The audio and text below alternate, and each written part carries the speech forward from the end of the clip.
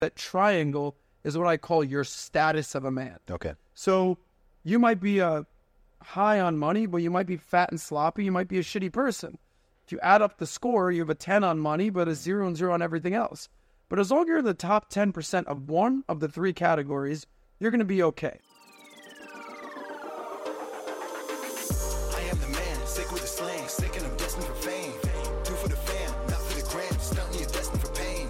I do not front, I do not scam, put some respect on my name. Sick like Cobain, click and I bang, y'all gon' remember the name. Y'all gon' remember the name.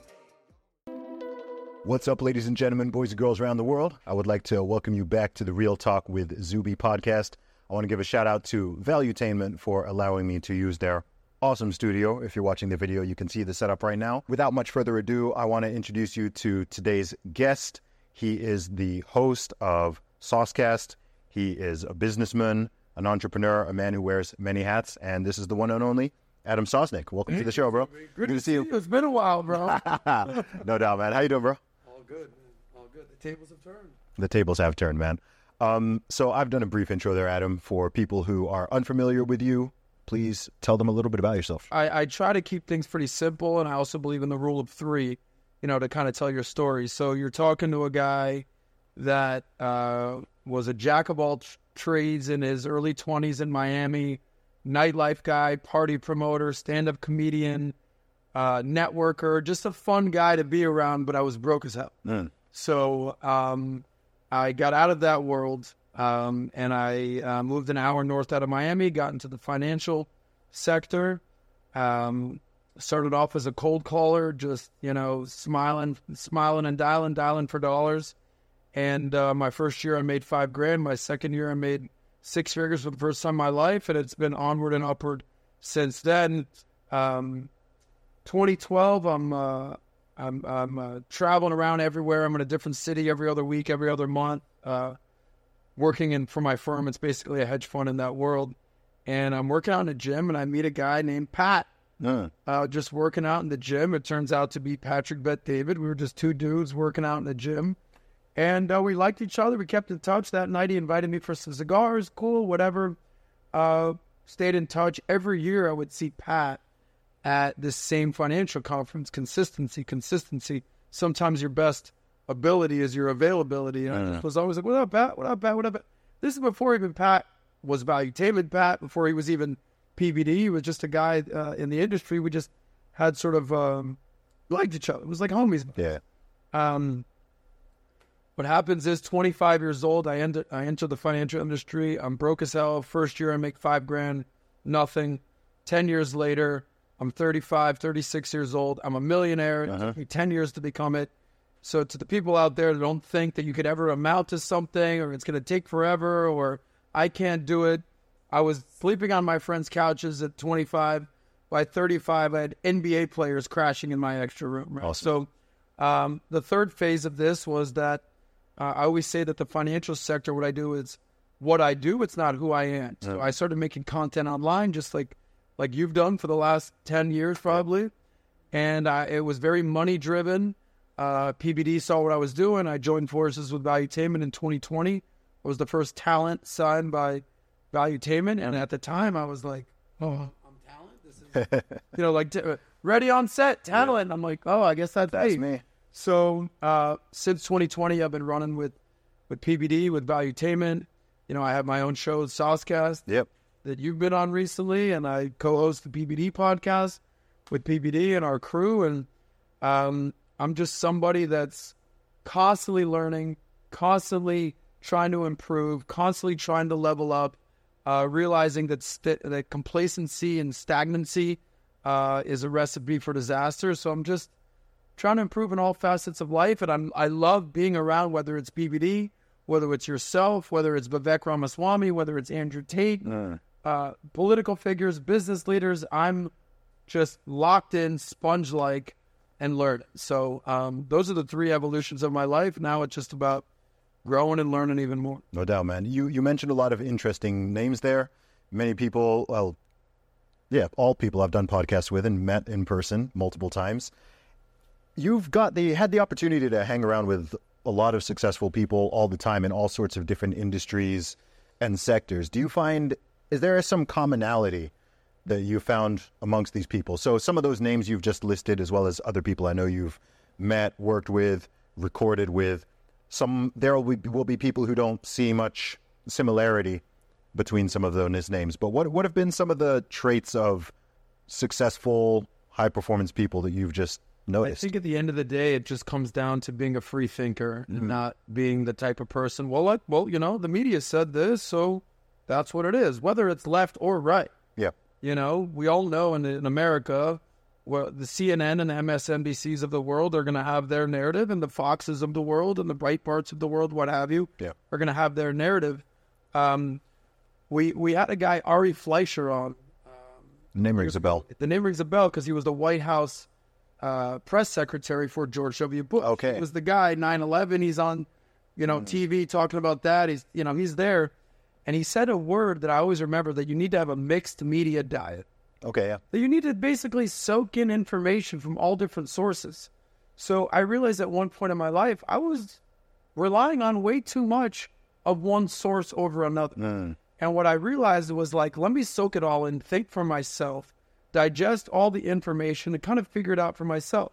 So what I realized is, whether it's speaking with Zuby, whether it's speaking with Vivek, whether it's speaking with Tate, whether it's speaking with Chris Cuomo, whatever, Alex Jones, the names go on and on and on. All these guys develop their own opinion on something, and they're not just doing as they're told. Yeah. And some of them have wildly different opinions on things, right? But they're all forming their own opinions and their own narratives. So they actually understand what's going on, not just doing what, the sheep will do and just basically, I heard it here. So I think I got to give credibility to all those people because they're actually discovering what's true. We talked about truth on their own, not just relying on outside media. No doubt. I want to rewind a little bit. So obviously you talked about the 3 different phases that you went through in your life, but I feel like there's a phase that was missed before that, which is the whole childhood and teenage phase. Tell me more about growing up.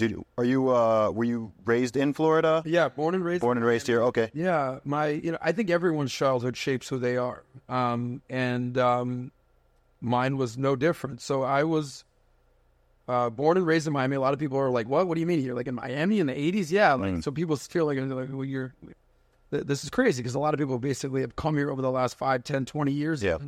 Born and raised in Miami. My mother was a nurse. And my father was a disabled businessman. He was born with cerebral palsy. So didn't affect his mind, didn't affect anything other than physically. Okay. So you would have suspected he had a stroke. He was a big lumbering guy. And he, you knew something was up. His speech was off, his physicality was off, but he was the man of the house, right? And it was my sister and myself. And my mother, big heart. My father, just straight businessman. His claim to fame was that he started an advertising business where he only hired mentally handicapped individuals. Oh, wow. Right? Okay. No, in the 80s, we called them a different name, okay? We called them the R word, but they get canceled to use the R word these days. But these were people with serious problems, right? Mental problems, physical problems. And at the time, what I realized was, he built this business, all these people, helping these people, but every time he would pay them, they would lose the money. Like they'd put their money in their shoe. This was before the internet wiring stuff. I have to jump in immediately. Yeah. I mean, how did he run a business like that? I mean, I don't get how that even functions. Exactly. So it was a flyer delivery business. Okay. So this is before the internet. Again, this is the 80s and 90s. And he would hire people to walk around the neighborhood and put the flyers in people's mailbox. So simple, repetitive tasks. Repetitive tasks that anyone could presumably do. These guys would walk, and he gave them jobs. He gave them careers. It was great. It was a very altruistic profession. And what came to be was he would try to pay these guys, and then they would lose the money, or they wouldn't value the money. So what he had to realize was that he needed to pay their rent, or he needed to get their clothes, or he needed to feed them. So that culminated with every night at dinner, it'd be me and my family, my mom, my dad, my sister, and I, and 3 retarded guys hanging out at the dinner table. And then you think that it sounds like, oh, that's so sweet. There's a reason I became a stand-up comedian, Zuby. Stand-up comedy is because you can't write the stuff that we're talking about. Wow. Right? So I remember coming home one night, after school, and I had a study date, right? I'm in 8th grade, so nothing crazy is going on. But this girl's going to come over, we're going to study, and I'm thinking to myself, please don't be at the house, these guys. Please don't be at the house. Like, please don't, like, I don't need this in my life. Sure enough, I show up on my porch. There's Neil, Craig, and Raleigh, just like, hey, and I'm like, oh, hey, guys. They're like, who's your friend? So now I'm engaging in conversation with these 3 handicapped individuals for the soft feelings out there. But people, back in the day were like, these guys.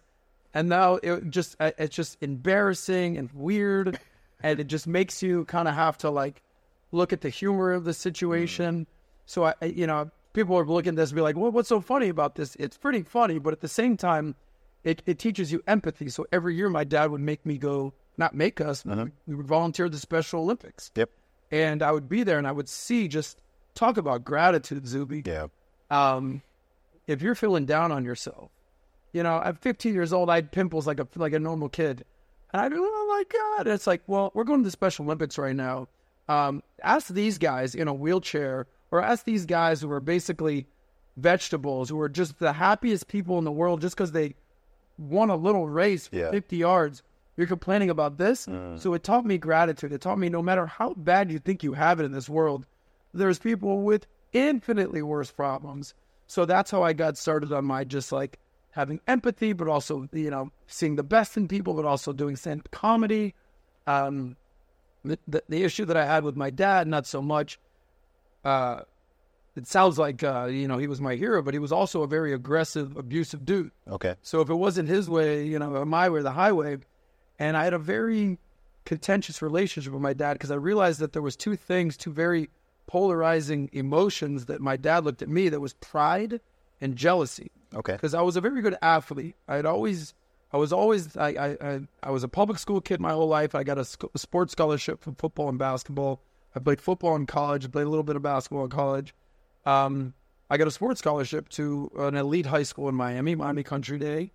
And my father was very proud of me, but he was also very jealous because he also wanted to be that guy. So it was this very weird, like, overbearing, cumbersome, you got to do better kind of a guy. Like, if I had your skills, I would have done this. But he didn't. But he was very proud of me. But he's also like, dude, it's a very weird, aggressive, abusive relationship. And just to kind of put this all together, not to speak ill of the dead, my father, he died 4 years ago before my condolences. COVID. But his mom would always say, hey, my dad grew up in Detroit. If anybody makes fun of you, just punch them straight in the face. Straight up. Yeah. So here's a dude that would walk around, hey, you retarded guy, bang. So what I realized is that didn't change when he had kids. So me being a loudmouth, obnoxious, sort of brash, bold dude who liked comedy, if I ever spoke up, bang. And I was like, oh, wow. Whoa, like, so, a lot of kids would probably be served well by getting punched in the mouth a little bit. I probably, these days, I probably got punched in the mouth a little bit too much. Yeah. There were so many lessons I learned from my dad about being humble, about having empathy, about using your skill set, about not being a victim. Yeah. Here's a guy who was handicapped with cerebral palsy, but also started a business. There were so many lessons there, especially, being a comedian, but also becoming an athlete, now becoming a businessman. But that shaped my youth. No doubt. How did that relationship with your father change as you moved into young adulthood and then as an adult? Because you're always going to view your parents differently as a grown man as to the way you did when you were a child. So how did that change over time? Good question, man. So I think a lot of people have these contentious relationships with their parents. So there were years in my life where I didn't talk to my dad. Yeah. So at one point there was a situation where my parents got a divorce. I was 20 years old, and a little, let's just say, tussle in the house. Cops show up. Okay. There's some drama that goes on. I spend the night in jail. Oh. So Okay. He's like, well, that's good. You need to realize that you shouldn't want to go to jail. I'm like, I don't need to go to jail to realize that I don't need to go to jail. Yeah. I didn't need this lesson, Pops. So obviously, you know, when this kind of ensues, I feel bad. I talk to him. You know, I'm in college at this point. But I'll never forget that there was something that changed. We stopped talking, and I was living in Denver, Colorado at the time, doing stand-up comedy at the Denver Comedy Works. But also every day I'm doing three things. I'm getting high in Colorado because that's what you do out there. Mm-hmm. I'm writing jokes, or I'm playing a lot of basketball. And the air is so thin out there. I'm getting like the best shape of my life. You're not going to believe. I'm dunking. I'm nasty. I'm a point guard. And these guys at the gym one day, they go, hey, bro, like, what's up? You got game, dude. You trying out for the Nuggets this weekend? Now, if you know about the Nuggets, that's the NBA team in Denver. I'm like, no. Like, I'm not trying to make it to the NBA. They're like, well, we're all going over there. If, like, tomorrow morning, if you like, you should go. And I'm like, yeah, okay. Like, trying out for the NBA. Mm-hmm. And I'll tell the quick story here. So that afternoon, I had a flight to Vegas to relink with my dad, who I hadn't talked to for like 2 years. Okay. So I was like, all right, it's been long enough. You know, this is planned out. Vegas, I'm meeting him out there. Denver to Vegas, not a long flight. So I'm kind of like anxious that I can't sleep that night. I'm like, I'm going to see my father. I haven't gone up. So I don't sleep that night. And I'm up. It's like 7 o'clock in the morning. I'm just like I'm like, I was like, all right, well, let me go check out this NBA tryouts. Yeah. Just to kind of see what's going on. I basically bring my tennis shoes and I see what's going on. I get there and they're like, hey, you're here to register for the thing? I'm like, yeah, sure, whatever. Zuby, weirdest moment of my life. I registered for these NBA tryouts. It's tryout for the NBA Summer League, right? And just to put it in context, 500 people are trying out. Okay. And every hour they're making cuts, right? So the first hour, literally, if you could just dribble a basketball, like not as an apps, like if you played high school basketball or middle school basketball, you'll make the first cut, no problem. Okay. But every hour it got a little bit more challenging. So the first hour, you know, easy. Like a guy in a wheelchair, I think, made the first cut. Like literally, not that complicated. Second cut, all right, now you got to do a 3-man weave. They're going to do some basic stuff, some dribbling skills, some cone drills. If you played college basketball, you'll make the second cut. Okay. So it goes from 500 to 250 down to basically 100 guys. Okay. Now we're talking real stuff. Now they're playing 3-on-3s and 5-on-5s. And you ever do a podcast one day, or you ever just, you know, do a workout one day and you're just on. Yes. You just have that day. Yeah. I'm just on. Every shot I'm throwing up is going in. I'm dribbling around people like I'm Chris Paul. I've got game, but I'm not NBA. So all of a sudden they start announcing the cuts. You know, it went down from, you know, 500 to 250 to 75, whatever. I make it to the final cut. How many people was that? There were 16 people left. Okay. So they were going to divide it into 8 and 8. Yep. And they were going to pick one guy from each team that'd be on the NBA Summer League roster. Okay. Dude, I should have been cut long time ago. And my buddy shows up. This is a controversial statement right now. He's literally working at CNN at the time. He's a correspondent. So he's out there filming, doing this kind of stuff. He's out there, for what reason, covering the Kobe Bryant rape scandal. Oh, gosh. If you remember this. Yes, I do. This is 2004.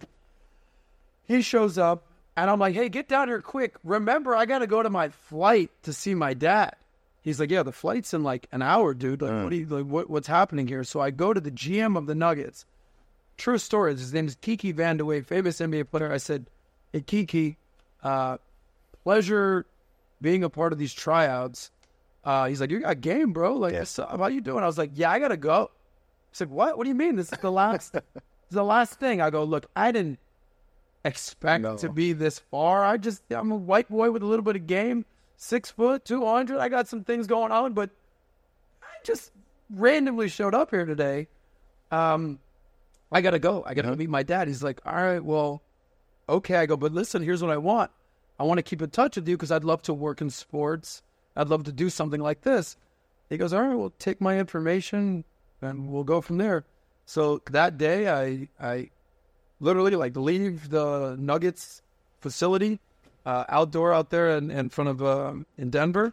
I'm with my buddy. We're driving to the airport. He's like, bro, I was sick. I was sick. So I go and I meet my dad. We go to Vegas, and I lose $500 in Vegas gambling. So my luck ran out. But I tell this story that's basically, I was so focused on repairing this relationship with my dad that this was all just random minor details. When I look back at now, like, wow. But at that point, the decision was on me to have this guy in my life. It wasn't on him. You know, it's, I'm your dad, you better listen. Yeah. So at that point, we became more buddies than father-son. Yes. I think a lot of guys are going to have, especially if you have issues with your parents, especially your dad as a man. Not everyone has, the great role model as a father. Yeah. Not everybody has best bud dad.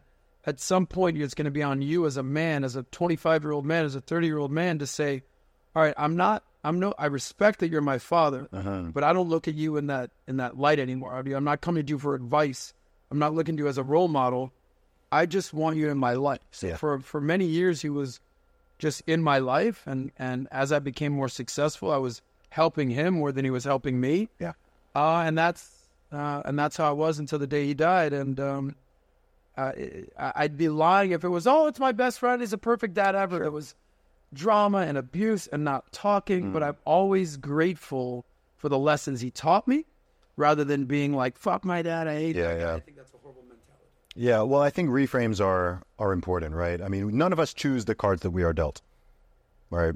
But over the course of your lifetime, over the course of the many decades, I do strongly believe, at least if you are in a country that has opportunities, or you have the chance to get to a country that has some opportunities, then where you end up at the end point is that's up to you, right? We don't choose who we're born to. We don't choose what time we're born, what nationality we are, what we look like. There's all these things that are, people are born into all different types of situations, but you get people who are just, you're just dealt the hands that you're dealt, and then it's how do you play them, and how do you shape those perspectives? So it's always interesting when I talk to people and learn more about their childhood, because whether it was amazing or it was terrible or it was somewhere in the middle or it was some type of combination, what I find is that people who achieve success, whatever they went through, they'll make it work in their favor.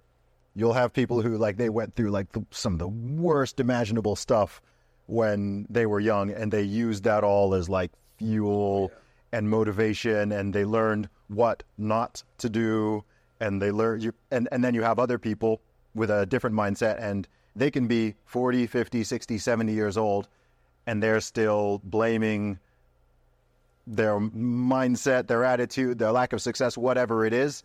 It's all but when I was 8 years old, this thing happened. And it's I think you can give that some grace for some time, and then a time comes in your life where it's okay, cool. People have their stuff. Yeah. Some people have trauma. Some people have baggage. People have their history. But at some point, as an adult, it's on you, man. You gotta reframe it and get on with it. As an excuse, or you can use it as motivation. Exactly. Sure, we all know guys who will basically, if you really look at that situation, we know people who have similar backgrounds, but they have different outcomes. I know two people in my life that both lost their parents at a young age. Okay? Disastrous situation. Horrible, yeah. I know one guy that is a multi, almost billionaire. And I know one guy who's just sobbing every day of the week and could never get out of his own shadow or the shadow of his parents. So we're all going to do what's shit in our life, right? And if you want to go down the I have it so bad path, there's always somebody down the block that has it worse. There's always somebody that has it worse. And I can take you to the Special Olympics and they have it worse. Yeah. And I can take you to the cancer center that's worse than the Special Olympics. There's so much worse that you can always go down that victim. But at the end of the day, they say 80% of the people don't care about your problems. 20% of the people are happy you have them. Yeah. At the end of the day, you need to look in the mirror. And there's times where I look in the mirror and I'm like, you again, bro? I gotta look at you. Well, you gotta be like, man up, bro. Yeah. And because nobody cares at the end of the day. For real. You gotta figure it out yourself. For real. And you get the flip side of it. You get people who are dealt pretty much the best possible hand that you can be dealt, and they screw it up. Squander. Sometimes in glorious fashion, just going out in a massive ball of flames. Oh, yeah. It happens all the time. Tell me more about your time in the nightlife world. How did you even get involved in that? So, it helps when you're born and raised in Miami. For sure. Right? So there's a lot of people that that come down here, and I have conversations like, so where are you from? They're like, Miami. I'm like, Yeah. Where are you from? Yeah, Miami. I'm like, where are you from? That's racist. I'm from Ohio, right? I'm from Ohio. How long you been here? 4 years ago. It's like, so you're not from Miami at all. Yeah. So a lot of people would be like, where are you from? Like, Miami. So I'll use the nightlife as a bigger metaphor of what you should do career-wise and utilizing your skills. I think you should double down on what you're good at and outsource what you're not good at. Okay. I've always been good at, hey, what's up, bro? Good to see you. Hey, man, welcome. Come on in. Whether that you call that an extrovert, whether you call that networking, whether you call that being a people person, I always knew that I'd be something in like the, hey, good to see you, buddy. Unreasonable hospitality, making people feel good about themselves or leaving people better than you found them. Shout out to the Biz Doc on here on Valuetainment. But, I did parties in college. I did parties in high school. And it was never like to make money. It was just, hey, let's have a good time kind of a thing. But then what I started realizing in Miami is that there's money in this business. And I got involved in nightlife in my early 20s after college. I would put together parties. And this is pre-social media, where, you would literally call people up, hey, man, you want to come to my party this weekend kind of a thing. Now just on social media, hey, Club Live this weekend, what have you.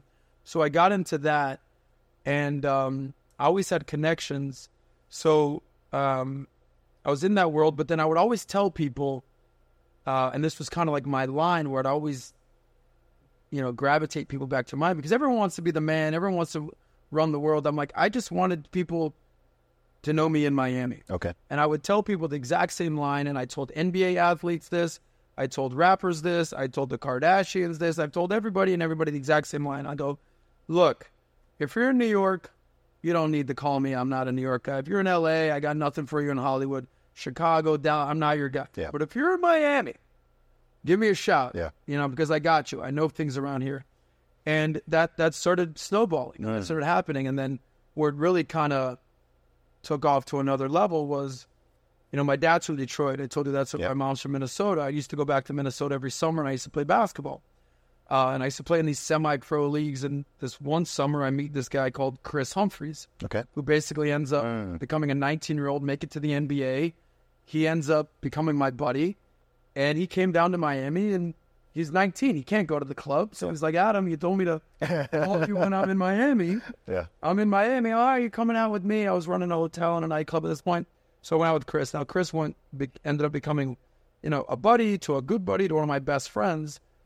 And, where the story ends is that he ends up dating and marrying Kim Kardashian. Yeah. So now I'm rolling. I was a groomsman in the wedding with the Kardashians. We're like, what? It's the most obscure random story ever. Yeah, I walked Chloe down the aisle, and I ended up becoming good friends with all the Kardashians and Lamar Odom and Scott Disick, and we're going out, and I'm meeting all these people, all these NBA guys, but it always started with, hey, man, good to see you, good to meet you. So now I have a bar in Miami. If you're ever out in Miami, go to Bodega down in Miami. But I think that's part of who I am, but I realized that I don't want to be a nightlife guy my whole life. I remember it was a Tuesday night. I'm like 25 years old, and I'm seeing who's like the biggest guy in nightlife at this time. I don't want to say his name, but he's out there. It's a Tuesday night. He's like sweating. He's probably on drugs. He's fighting with his girl on a Tuesday night. I'm 25, 26 at the time. He's probably like 40 at the time. Okay. I say, I do not want that to be. So what can I do to use this skill set of networking and, relationships to make money? Yes. So that ended up being sales, and you can do anything in sales. You can sell anything. I ended up getting into financial sales, and I ended up doing that. But my job for my company, this is how I met Patrick Bet-David, to kind of bring that story together. My company would send me to be sort of the face of the company, as the brand ambassador, the face of the company at all these financial conferences all around the country. So that was me, and I always pride myself with that. So there's people who are better behind the scenes, people that are better behind the camera. There's people who are better in front, brand recognition. So that was always my skill set, and I'm just trying to utilize my strengths and outsource my weaknesses. Now, if you told me to turn on one of these cameras or put this lav mic on, 0% chance it happens, but just playing to my strengths. No doubt, man. And when did you start your podcast, Saucecast? How long has that been running for now? 2016, I started just social media. So all my handles are Sauce Talks Money, which is talking about money, talking about money, talking about money. All we talk is money, save that money. But when I joined Valuetainment, he's like, hey, you got to reinvent yourself. Okay. It can't just be money. So I started Soscast in 2021. Okay. So, and that's, he's like, you can't just do the money thing. Just do the money thing, yeah. So basically, it's what I say, it's the sexiest financial show in the world. We're talking finance, we're talking romance, and where that kind of intersects. Yeah. So that's been a go. No doubt. Well, this might be a weird question, but why? The weirder the better. Yeah. Why money? Why was money like the sort of focus? Yeah. That's not that. I know I know what I mean is obviously money is important and we need it to live. I feel personally like I'd get bored of talking about money on any sort of consistent level because I don't know how many different ways to say, but what made that a passion? Correct. Yeah. There are different ways to say it, and you gotta money is typically a taboo subject. So there's certain things that they would traditionally say are taboo. You can't talk money amongst how much income you're making. You don't talk politics amongst your friends or your coworkers or your family, and you don't talk sex. Right? That's and you don't talk religion. Religion as well. Exactly. All the interesting stuff. Totally comfortable talking about stuff. But the reason that money was so interesting to me is because it changed my life. At 25 years old, I'm the brokest person I know. Sleeping on friends' couches. I'm doing nightlife stuff. I'm getting paid in good times and free bottles and chicks at the club. But I don't have any money. Yeah. I'm also doing stand-up comedy. I'm telling jokes. I'm making people laugh. I don't have any money. And I give all that up to basically get into the money world, get into the finance world. Because, the famous Wolf of Wall Street thing, you sold me a check for $70,000. I quit my job. I work for you. That was me. I had a buddy in my that I grew up with. He was in real estate, so it wasn't exactly the same field. But I remember he was doing real estate. Yeah. And he tells me, I made 70. He's like, Saz, I made 70 grand on this deal. I go, oh, you made 70 grand this year. What's so special about Hero Bread's soft, fluffy, and delicious breads, buns, and tortillas? Hero Bread serves up 0 to 1 grams of net carbs, 5 to 11 grams of protein, and high fiber in every delicious serving. Made with natural ingredients, Hero Bread supports gut health, promotes weight management, and helps maintain blood sugar. Hero also drops other limited edition ultra-low net carb goodies like rich flaky croissants and buttery brioche slider rolls. Head to hero.co to shop today. Hear that? It was pretty cool. He goes, no, on this one deal. Yeah. I go, you telling me you're an idiot. Dude. I'm doing this since elementary school. I don't mean this to be rude. You're not smart. Yeah. He goes, yeah, but I work hard. I know what I'm doing. I know about real estate. I made 70 grand in this deal. I go, I'm out of what I'm doing here, and I'm getting into the money world. Okay. I don't know what it is. I don't know where I'm going. I don't know what I'm selling. I can't even spell 401k at this point. But I get an opportunity to move up to Boca. I have to get out of Miami, and I get into this world, and I'm in this financial wholesale world, right? To this sort of without belaboring what it is, it's sort of a hedge fund derivatives of life insurance, something called life settlements. Okay. But I didn't know any of this stuff. All I knew is that I wasn't scared to smile and dial and pick up the phone and show up and talk to people about what my product was. And I say all that to say that it took 10 years of grinding and hustling and meeting and connecting. And by the time I'm 35, 10 years later, I look at my balance sheet and holy shit, I'm a millionaire. Boom. This is crazy. What did that feel like?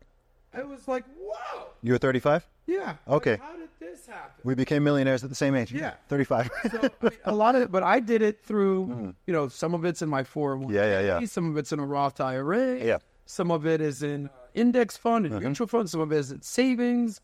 I've never bought property in my life. I'm always kind of like, I'm that guy that basically says low overhead and high flexibility is the key to life.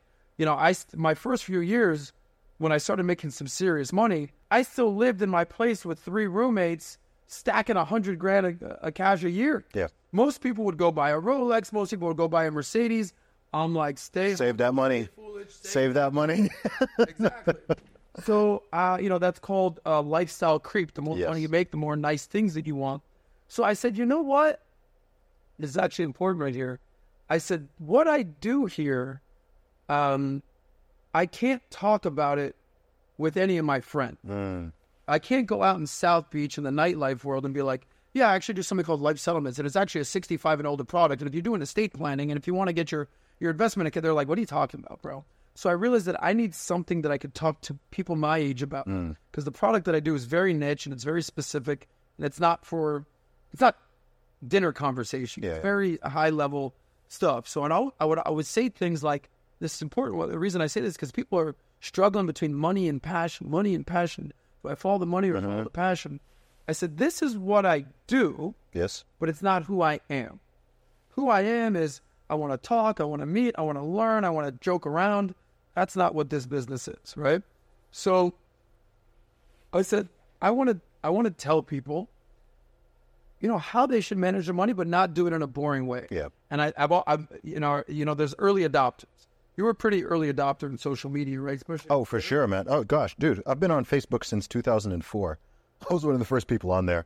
I've been on Twitter since 2009. I think Instagram since 2010 or 2011. So I can already tell you're ahead of the curve. Yeah. I'm the exact opposite. Okay. I've never been ahead of the curve. Like when people were like, hey, why are you cold calling people to come to your parties, for example? I'm like, they're like, why don't you just invite them on Facebook? I'm like, I don't have Facebook. So I've never been that guy that's like tech savvy and an early adopter. Yeah. So, I don't know if you remember, there was a thing called Friendster. For sure. Before MySpace. High five. And I remember asking my buddy Jeremy when I was 18. I said, Jeremy, let me ask you something, bro. This guy's pretty tech savvy. I go, what's the difference between email and the internet? He's like, oh, you stupid idiot. No, right now, you'd laugh. Yeah. But in 1998, you literally don't know. Like, that's how far we've come. Yeah. So all of a sudden, Friendster shows up. I'm like, I got friends in real life. And my buddy's like, well, you got to get on Friendster because, you're a popular guy. I'm like, all right, fine, I'll get on Friendster. It took me a while, begrudgingly. They're like, Friendster? Everyone's on MySpace now. I'm like, what? I just got Friendster. So I'm clinging to what I know. So eventually, like, you got to get on MySpace. You got to get on MySpace. So I was like, all right, fine, I'll get on MySpace. Or like, good times. MySpace? Everyone's on Facebook.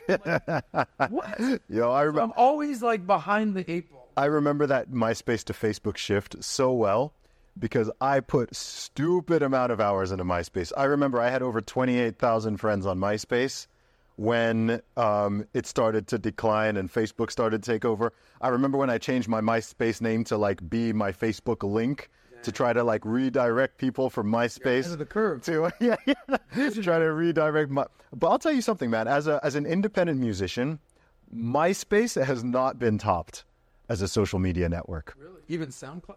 No, MySpace is so much better. It was so much better than SoundCloud because you had the player.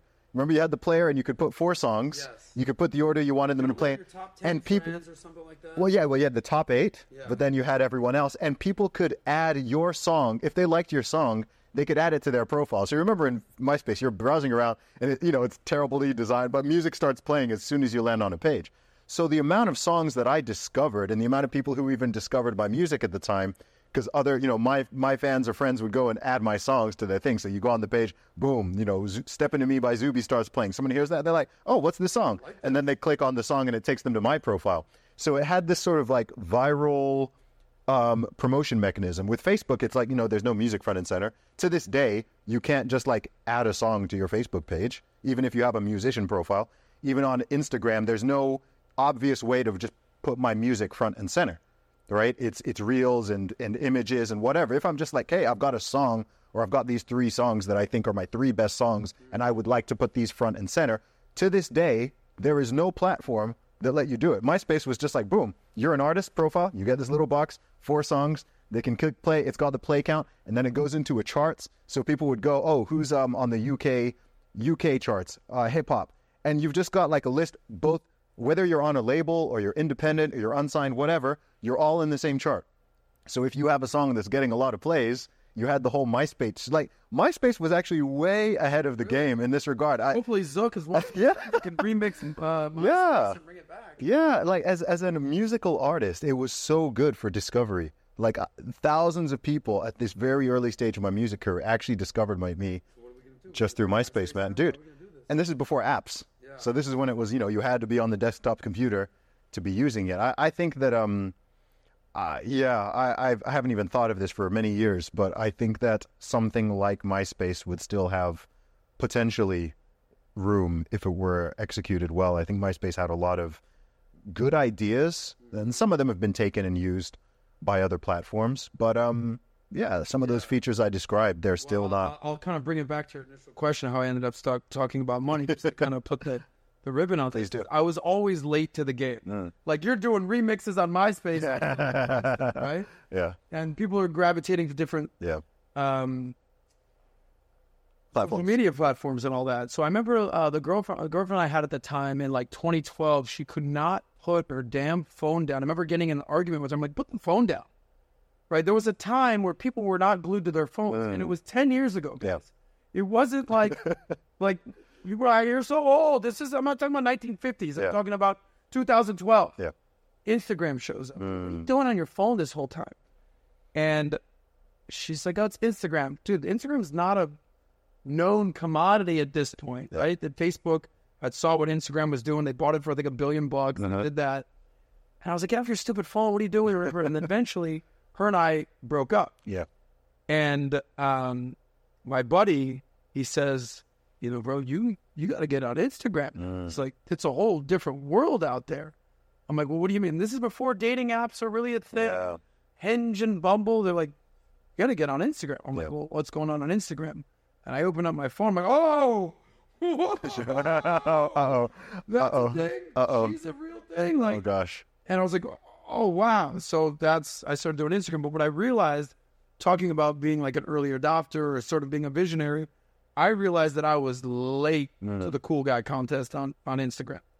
It was back in 2012, 2013, it was just a cool guy. Yeah. You in front of your plane, you with the models. Yeah, the world was never the same again. Cool contest. So I said, listen, I know where I screwed up with Friendster. I was late.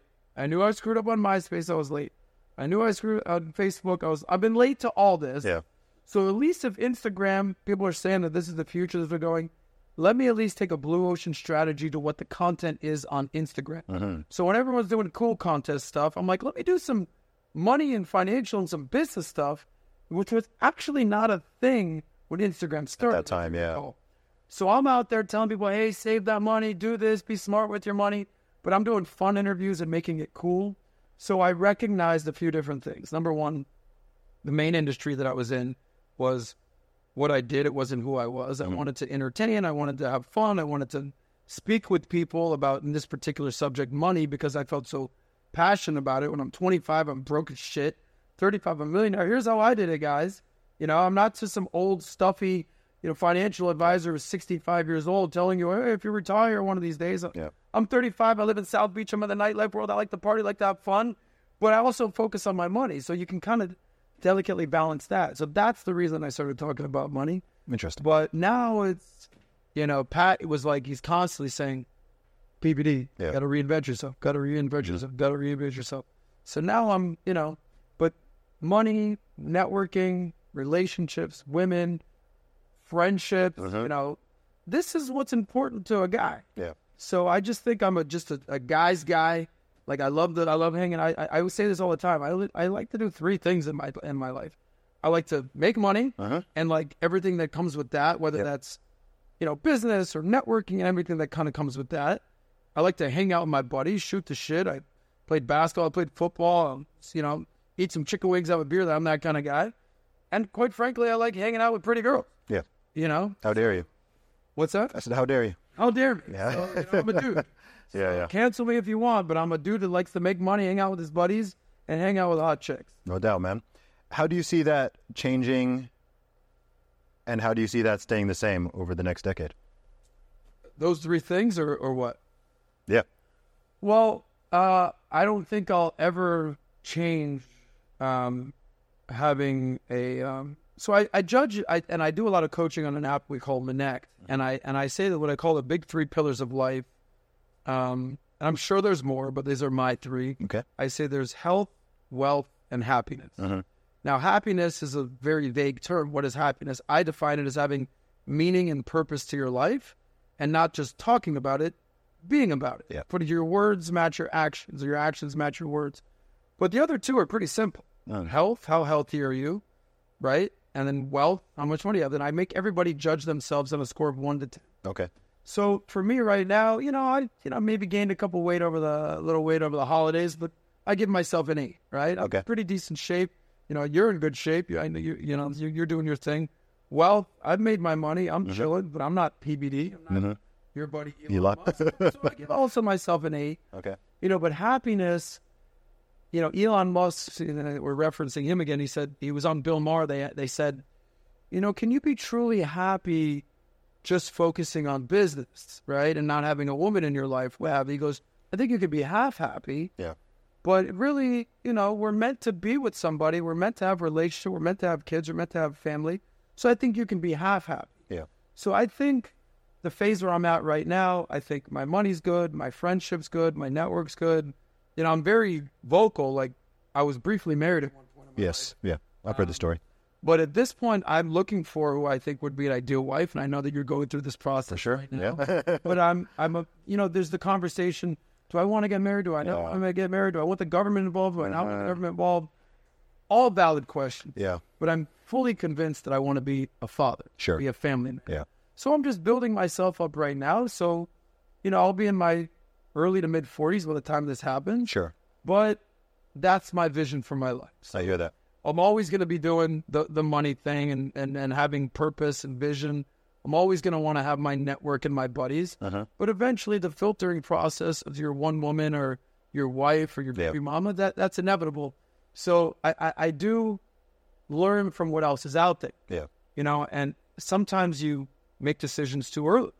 Sometimes you make decisions too late. So I'm at the chapter in my life now where I'm seeing buddies of mine get divorced. Yep. Right? Yours, it's all coming to fruition, right? Like, You're seeing the people who've been married for... bro. Yeah. What? You didn't have any money. You didn't have any, But then you'll also have those ones who did get married at 25 and they're like amazing. Their kids are like going to college now. Yeah, exactly. And it's like, oh, wow, amazing. More of the former. Oh, interesting. Okay, fair enough. I mean, we'll see. I have a question. And then there's people that don't ever get married and don't ever have kids. And I'm like, it's way too selfish. You're missing out on a lot of... You're putting a cap on a lot of things then, I think. I had a question about, because you said you have more people that you know that are in that former category. Do you think that's due to... Why do you think that is? Do you think that's a matter of locality? Is it a matter of industry? Is it a matter of type of person? Is it personality? Why do you think that is? Because people have such different experiences in this. Like, I know people who have grown up... This is why I can see things from a lot of different angles. So where the way I grew up and with my own family and everything, like very blessed in many ways. So my parents have been married for 48 years, almost 50 years, Doing a 50-year anniversary. Yeah, five kids, 10 grandchildren so far with, Lord willing, more to come. And I'm from a big family. My dad is one of 11. My mom is one of 7, all married, all children. Like, I think there's like one divorce amongst like all of these people, 50 plus first cousins, like, and it's all worked out. And then the environment I grew up in Saudi Arabia, it was all married couples, like divorce was extraordinarily rare. Like all my friends growing up in school, like from Saudi, all their parents stayed together. So I grew up in that environment. And I'm very aware that there are millions of people who grew up seeing the opposite. Like, I've spoken to people who are like, gosh, I've never even seen a marriage work out, right? It didn't work for my parents. It didn't work for my uncles, for my aunts, for these people. And obviously, as we've said, these things do shape people's perspectives. And I think that this is something where both, quote unquote, sides can miss each other, right? Because I know people who are like, they're so soured on marriage and like relation, they think the whole thing, they're just like, it's all broken, like it all doesn't work, whatever, and they focus on all the negative statistics, and it's just like, but I can see why they think that way, but it can be hard for someone who's kind of seen that and had that experience to understand someone there, and vice versa. On the flip side, you have people who have grown up in a situation more like mine, and maybe they're not quite as empathetic, or they only relate to people who are also in those circles, so they don't get why anyone would have a negative view on marriage, or even be concerned about divorce, or even like it's all very foreign to them in both directions. And there's a lot of conversations going on right now about gender dynamics, about the, modern men and modern women and the challenges and marriage and divorce and children and the risks and the benefits and the pros and the cons. You're seeing it from all angles. It's a bit messy, but I think actually overall that it's good that all of these conversations are happening and people can share their different perspectives, and you can hear from the people who, man, it just really, really went terribly for them, and they can share their stories. But you can also hear from like people who are super happy with it all and like, yeah, like do it. It was amazing. Get married, have children. Like, you've just got all the different stories out there. So coming back to what I was initially asking is, in your honest and humble opinion of those different situations, what have you learned from that you're like, okay, this is something I will do, this is something maybe I need to be careful of? Like, where do you think that is? Because I think there's millions of men out there who are wondering, like, what have I noticed about marriage and staying together? So just from the people you've seen and your experiences. I think to revisit the Instagram thing that we talked about, the world has changed. Yes. Since, whether you call it Facebook or whether you call it Instagram, let's just say 2010. Okay. What year do you want to kind of put this schism, whatever it is? Yeah. I don't know. What year would you say? I would say it's, that's a great question. Yeah. I'd say around 2012, a lot of things started to come off the hinges. And then I'd say by around 2015, 2016, it had kind of gone full steam. We're right there. Yeah. We're on the same page there. But, some people could say Facebook, because now you can go look and that's the girl that you liked in high school. And now you're friends with her. I think it's when people started carrying it around in their pocket all the time. That too. Yeah. And then Instagram out there, so there's a couple things that come to mind. There's the FOMO, right? There's there's all this going on, but I'm stuck at home over here. Yeah. And now it's a global dating marketplace. You used to just go to the, your local watering hole in Dallas or Des Moines or in Delaware or whatever, D city or B city, whatever. And now it's a global dating marketplace. And now you're not competing with the people in your hometown. You're competing with the people in your country. You're competing with people around the world. Yep. You said how you met your friend. We don't need to go there. But these DMs, speaking of D cities, the DMs have changed the life. I also think that there's something, I learned this the hard way, that comparison is the thief of joy. Uh-huh. So now you have so much to compare with. Well, there's this, and there's so many options out there. You ever go to the cheesecake menu? Oh, yep. And now you see, like, all right, do I want to order this or this or this or this or this or this or this? So what does that mean to people who are already married? Those people missed the boat. But they still have a phone. They still have Facebook. They still have Instagram. So now they're like, well, did I make the right decision? Did I not make the right? I have these kids, but men are still, compared to men of all time, are your provider, your protector, you're being present for your women. There's still going to be accountability there for that. Women, as you're getting older, all right, so I love my wife and all that, but damn, you see that? Like, there's always going to be that, and now it's even more amplified right now. So I think it's even proven that these algorithms and these social media apps are making life harder and harder and harder. And what we're seeing in America for sure is that less people are getting married, or they're certainly delaying marriage. Yeah. Less people are having kids. Less women are having kids. More women have bought into the feminism type of things. I don't need no man. What I call the Chelsea Handler lifestyle. Yes. The few percentage of dudes that can be that dude that like makes money, has a lot of chicks, hypergamy. Yes. They're going to, reap the benefits of getting all the money and all the women and all the views and all the clicks. That's great. But then you have 80 other % of men that are like, yo, what about me over here, bro? Yeah. But they need to realize they need to get into that category. So there's just so much going on. But relationships are hard enough. Yes. The reason they call it the one is because 99% of the time they don't work out. Yeah. And you marry the 1%. But now you throw in social media and you throw in algorithms and you throw in a global dating marketplace. There's so much competition out there. Like, competition is supposed to be good. That's capitalism, options. But now there's so many options and there's so much stuff going on that I think it's hard to be satisfied in the current situation that you're in. But even if you're kind of satisfied in whatever situation you're in, you can always be like, well, let's roll the dice and see what else is out there. So I think it's more complicated than ever. But one thing that kind of rest assured about, at least for a man out there, is that you don't want to have multiple baby mamas. Yep. I assume that's not a good thing for most people. Not an aspiration. You want to have kids.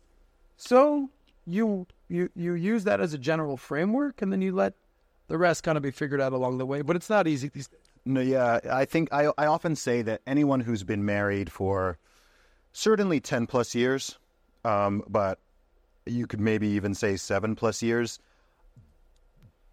99% chance they don't quite get just how much it's changed, let alone people who have been married for like decades and decades. Yeah, some stuff has stayed the same because human beings are human beings. Some of the challenges of being a man or being a woman, like that doesn't change. That's just eternal. But people massively underestimate the technological shift and just how much of an impact it's had.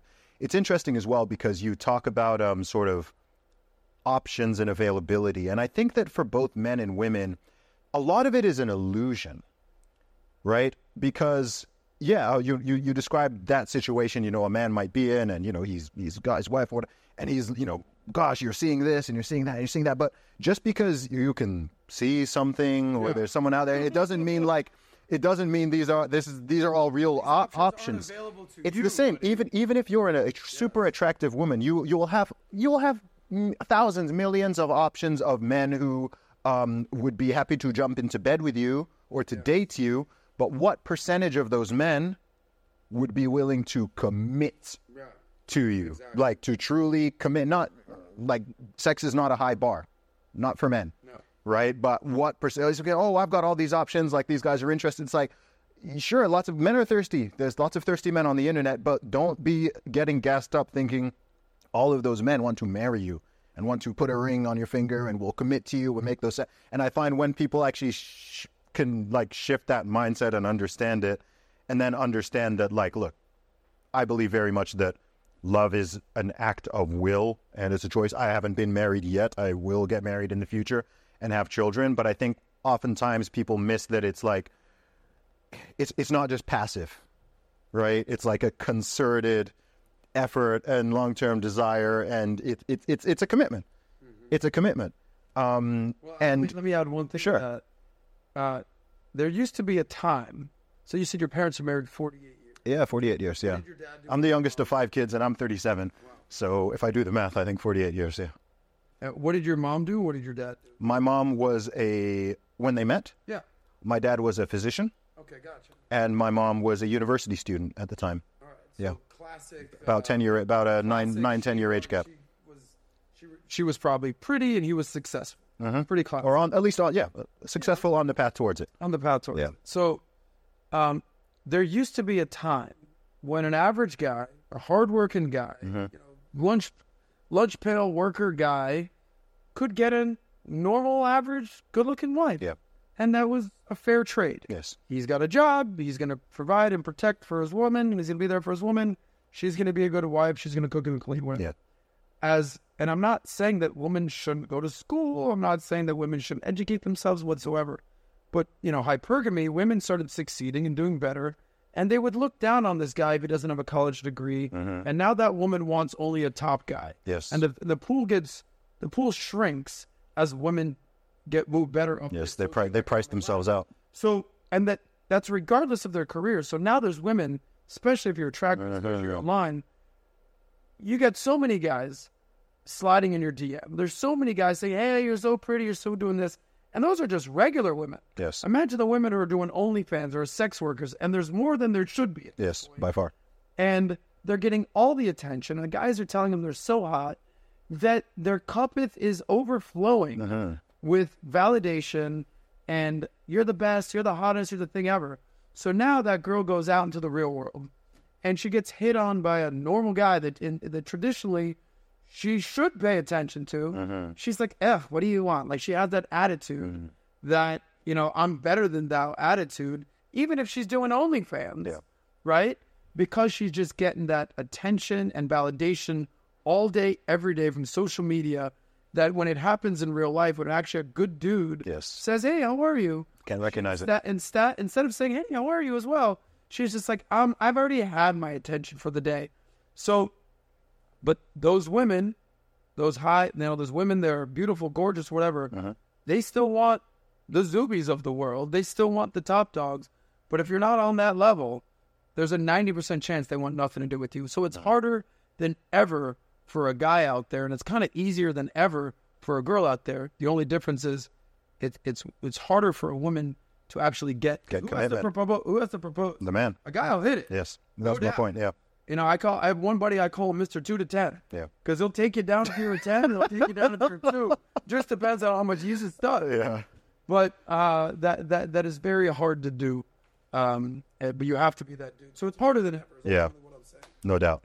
Okay. Beyond, obviously, we've talked about leveling up as a man.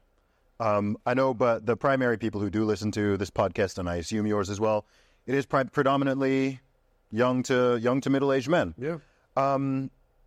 Where do you see this all going?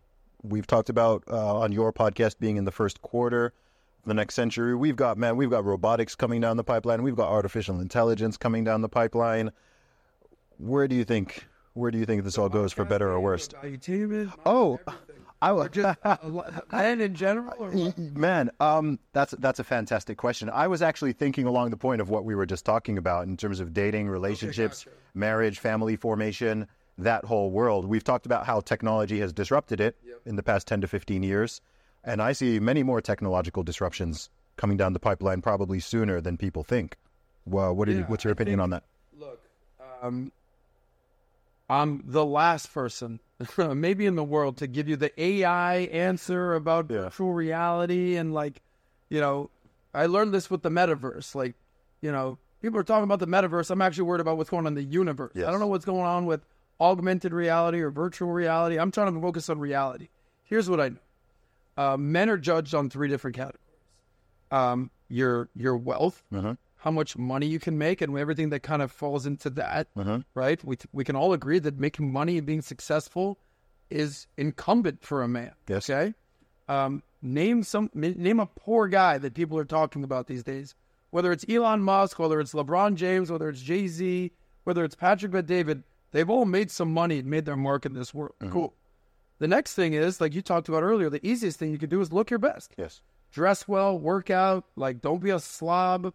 There's a new study out there that's showing that men with breasts are going to have a lower life expectancy. We're like, no shit, men shouldn't have breasts. Yeah. So you don't have to be ripped. You don't have to be, 6-pack up, but just above average. Look good. Yeah. Have some style. Have some flair. You're not going to always be looking like Miami Vice cropped in house over here.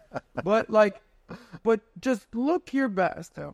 But then the other thing is acting your best. Yes. So that's being a man of principles, a man of character, a man of integrity. And everyone has a different type of game. The guys out there that are super funny and super charming.